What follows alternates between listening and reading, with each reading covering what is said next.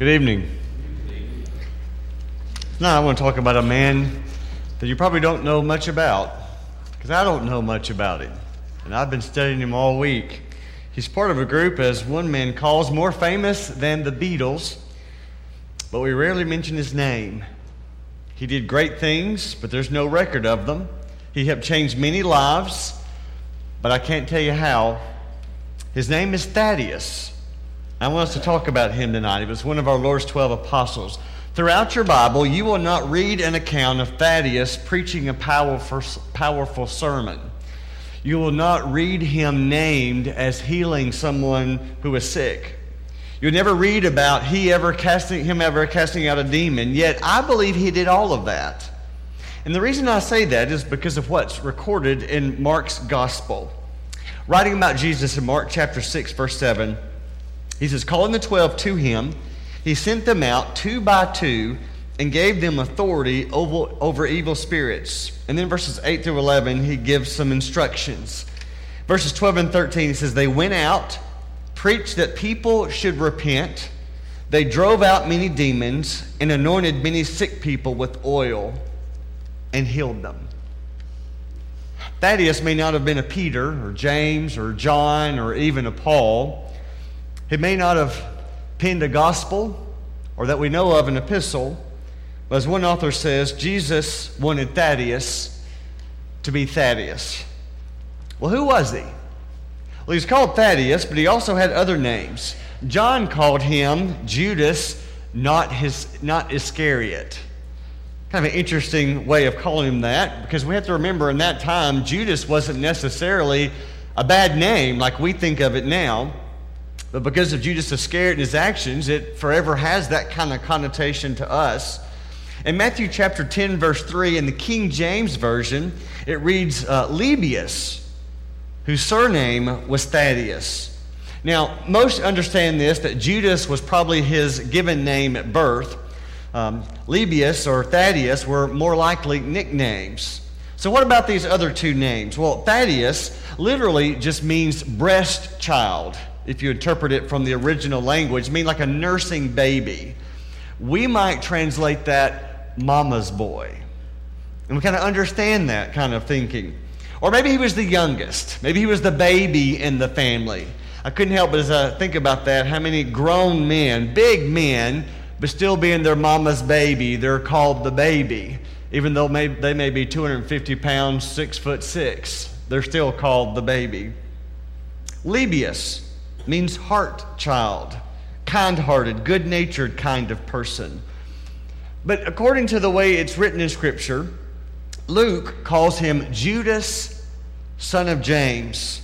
That's what he's called in Luke 6, verse 16. And then again in Acts chapter 1, verse 13, it says, when they arrived, they went upstairs to the room where they were staying.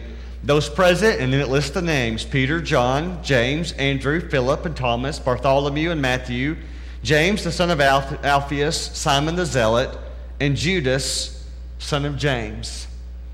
Now, there are only 2 mentions of Thaddeus, Matthew 10:13 and Mark 3:18. And again, only one of Lebbeus, and that's the King James in Matthew 10, verse 13, mentions his surname. Alfred Eldersheim, in his book, The Life and Times of Jesus the Messiah, says that Matthew called him Lebbeus from the Hebrew word. And he says that Thaddeus was derived also from a Hebrew word. So that's where Matthew gets it. He says in both cases of these words, it would point out to the heartiness or the thankfulness of this apostle, kind of speaking to his character. Well, my question is, why so many names? For someone that we don't know much about, he's got several names.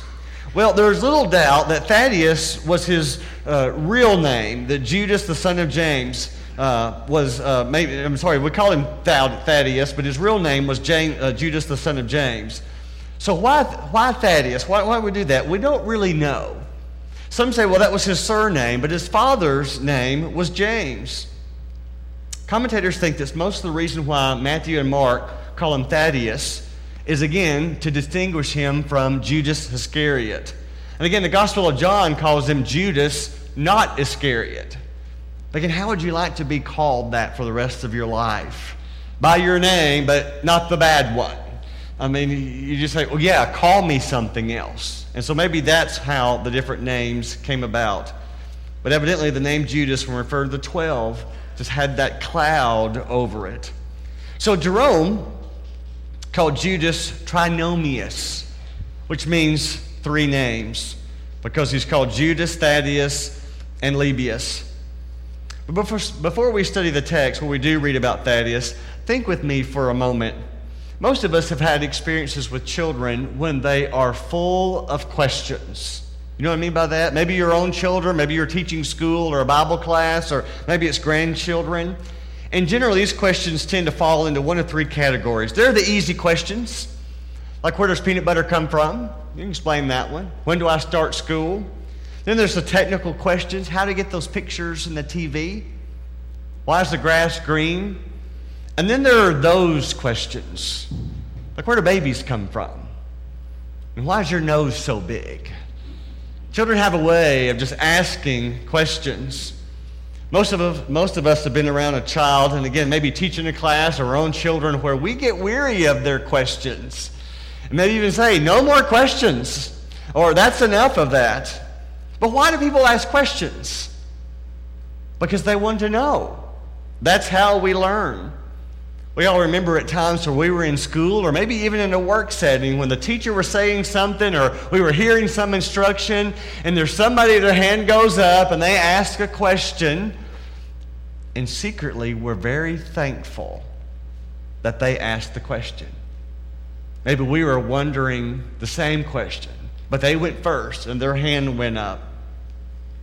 I can't help but think that the disciples of Jesus were in exactly the same situation, where Jesus was talking with them over and over again through those years together, and one of them would speak up, and really he's speaking up for all of them when they would ask the question. Open your Bibles to John chapter 14. That's what we're going to study tonight. In John 14, but really 13, 14, chapter 15, and chapter 16, John in his gospel is recording a lengthy discussion that took place between Jesus and his disciples. In fact, in that one discussion, they ask at least 5 questions. Lord, who is it? Lord, where are you going? Lord, how can we know the way? Lord, why do you intend to show yourself to us and not to the world? Lord, what do you mean by a little while? So this discussion is taking place in the upper room. We know the rest of the story, that the next day, Jesus is going to be hanging on a cross. And so this is crunch time. This is his last night with his disciples. That's when we had this lengthy discussion going on. So that evening, he's teaching them. He's reminding them. And even though they've been with Jesus now for about 3 years, they still have questions. And here's the interesting thing. Even at this last hour, this night before, time's almost up, Jesus is not saying, stop it with the questions. He's so welcoming. He's so open. To be fair, there were many times in Jesus' ministry where I think he did get tired of the questions. Are you so slow? Oh, ye of little faith? I'm not really teaching anything that difficult. Like he just wanted them to concentrate. Listen. He didn't really say that. But you can infer that he was thinking that. Because he would say it and say it and say it, and they would ask the question as if he had never said it at all. However, when you read through the life of Jesus, I can't recall one time where he said, stop it with the questions. He welcomed the questions. That's because discipleship is all about learning and growing. When we think about Jesus and who he is and his authority and his position, he has every right to tell us what to do. The Bible tells us he has all things under his feet, that he's the head of the church, that in him all things live, move, and have their being. We get that. And so as God in the flesh, he could have said, don't question me, just listen and obey. But he doesn't do that. I think Jesus' willingness to be approachable, his patience with their question is very revealing to the type of Savior that he is. Instead of being impatient, he's patient. He's encouraging. He's nurturing. He wants them to get it. He wants us to get it. He's willing to help, even when we ask questions. He allows us even to have doubts. That's Jesus. And that's the approach that he takes with his disciples. Well, let's look at the time where Thaddeus was allowed to do this. It's in the upper room, just after the Last Supper. If you got your Bibles open to John chapter 14, I'm going to look at verses 19 through 24 in just a moment. This is the one incident that involves Judas by name. At least that's what he's called here. They're in the upper room with the chosen ones, and Judas's question seems sincere. It's real. He's just saying, I need help with this. I don't think he's rebuking Jesus like Peter did. You know, Peter was kind of brash and said, no, Jesus, you got it wrong. That's not what he's doing here. I don't think there's a sense of doubt or reluctance. I think he's just needing some clarification. And it comes across as a gentle, sincere question of the Lord. Look at verse 19, John chapter 14. Before long, Jesus speaking, the world will not see me anymore, but you will see me. Because I live, you also will live. On that day you will realize that I am in my Father, and you are in me, and I am in you. Whoever has my commands and obeys them, he is the one who loves me. He who loves me will be loved by my Father, and I too will love him and show myself to him. Then verse 22, then Judas, not Judas Iscariot, said, but Lord, why do you intend to show yourself to us and not to the world? I get the idea he simply wanted to understand. He was trying to grasp this. Judas, or Thaddeus, if that's how you'd like to refer to him, is still just thinking about them, their setting, their perspective, their long-held expectation. See, if you remember the setting here, we're in John 14. If you got your Bibles open, in John chapter 13, it was Peter who said, why can't I follow you? Remember saying, where I'm going, you can't follow. You will in time, but not now. And Peter says, why can't I follow you? And then earlier in chapter 14, it was Thomas who says, Lord, we don't know where you're going. So this isn't the first question going on in this discourse with Jesus that night. He's still thinking. They're all still thinking about this Messiah that's going to come up and establish this physical kingdom and publicly kind of make everything's right. All the wrongdoing against God's people is finally going to be made right. It's going to be the aha moment, I told you so moment. And that's what they saw in Jesus, and they wanted him to be their king, their literal king. So he's thinking physical kingdom. Physical kingdom. And Jesus is saying, look, before long the world will not see me anymore, but you will see me. You can understand where he's like, wait a minute, what's happening here? Because I live, you also will live. On that day you will realize that I am in my Father, and you are in me, and I am in you. Whoever has my commands and obeys them, he is the one who loves me. He who loves me will be loved by my Father, and I too will love him and show myself to him.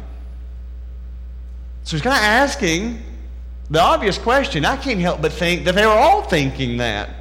Lord, why do you intend to show yourself to us and not to the world? It made no sense to him. But Jesus' answer was marvelous. Look at verse 23. Jesus replied, if anyone loves me, he will obey my teaching. My Father will love him, and we will come to him and make our home with him. To answer Judas' question, Jesus reinstates his previous teaching.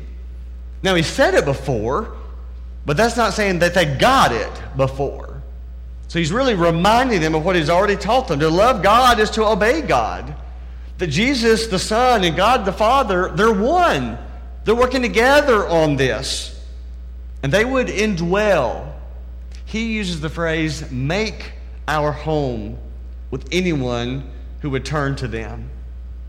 And then Jesus declared the very reverse of verse 23. He who does not love me will not obey my teaching. These words you hear are not my own. They belong to the Father who sent me. So Jesus is helping them to see that he was not going to take over the world in some physical sense. That his kingdom was not of this world at all. Not this physical, external, forced way, this method that not just the 12, but all those growing up in this Jewish background had envisioned this coming Messiah to bring about. That was the method that they had hoped for. Instead, Jesus would triumph over the world one heart at a time. A totally different kind of kingdom. What Jesus had been saying was unexpected. And it was so unexpected, they weren't hearing it. They weren't getting it. Their minds were made up. This wasn't like new news. Oh yeah, guys, by the way, I'm about to go, and let me tell you what I haven't... No, he's been talking about this. For years he's been talking about this. But the Jews had never considered a Messiah coming like that. The Jewish idea was that the Messiah would come and openly to the world, subdue it, make everything right, correct all the wrongs done to the Jewish people. So maybe Judas, the son of John, or Thaddeus was still trying to figure out how Jesus was going to make this happen and meet not just his, but all their expectations. Jesus, how's this going down? I just don't get it. He didn't get it. He's very open with his question. And his question is revealing that he doesn't get it. And so Jesus explains that the Father and Son would indwell each believer in the Holy Spirit. Isn't that a wonderful truth? An amazing thing for us to hang on to. And this kingdom is not just for the Jews. It's available to anyone who believes. Aren't we glad he asked the question? It provided such a wonderful opportunity for Jesus to remind us all. So what happened to Thaddeus or Judas or Lebbeus, whoever you want to call him? Well, most early tradition regarding him suggests that a few years after Pentecost, he took the gospel north to the area that we think of as Turkey today. According to one source, he preached the gospel in Judea, Samaria, Idumea, Syria, Mesopotamia, and Libya. There are ancient accounts of how he healed the king of Edessa, that's in upper Mesopotamia, a man by the name of Abgar. In the 4th century, Eusebius, the historian, he said the archives of Edessa that have since been destroyed contain the full records of Thaddeus' visit and the healing of the king Abgar. Now, traditionally, again, not from Scripture, but just from tradition, the apostles Jude and Bartholomew are believed to have been the first ones to bring Christianity to Armenia. And because of that, they are considered the patron saints of the Armenian Apostolic Church. And sort of linked to this tradition is the St. Thaddeus Monastery that's now in northern Iran. I had to look up Armenia. Where is that? And some of you may be wondering. It's just north of Iran. So that's kind of the area we're talking about there. And that was constructed in that territory about the 7th century. Well, what about his death? And what about his remains? Well, again, we don't know from Scripture, but according to tradition, Judas suffered martyrdom about 65 AD in Beirut in the Roman province of Syria, together with the apostle Simon the Zealot. And what I found, and I noticed this in several mentions, when you read about Judas, you read about Simon the Zealot. I'm not sure if they partnered together. Maybe they were part of that, went by two, but throughout history, they're mentioned together. I also found that the axe is often shown in art depicting him. He's holding an axe, or there is an axe, and some think that may have had something to do with the way in which he was killed. But I also read a tradition that said he was clubbed to death. And so they call it the apostolic symbol for him was a club. So we don't know for sure. Several of his acts and even his martyrdom were recorded in a document called the Acts of Simon and Judas. And I found this to be interesting.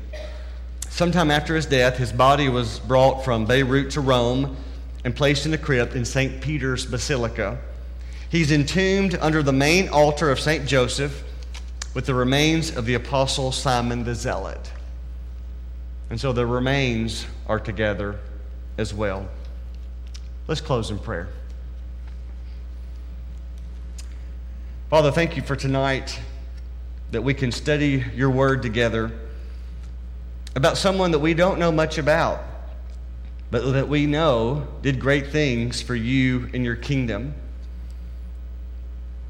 God, that we're grateful that he asked the question, and that Jesus was so approachable and welcoming, and we know still is, that we can ask questions and that you will answer.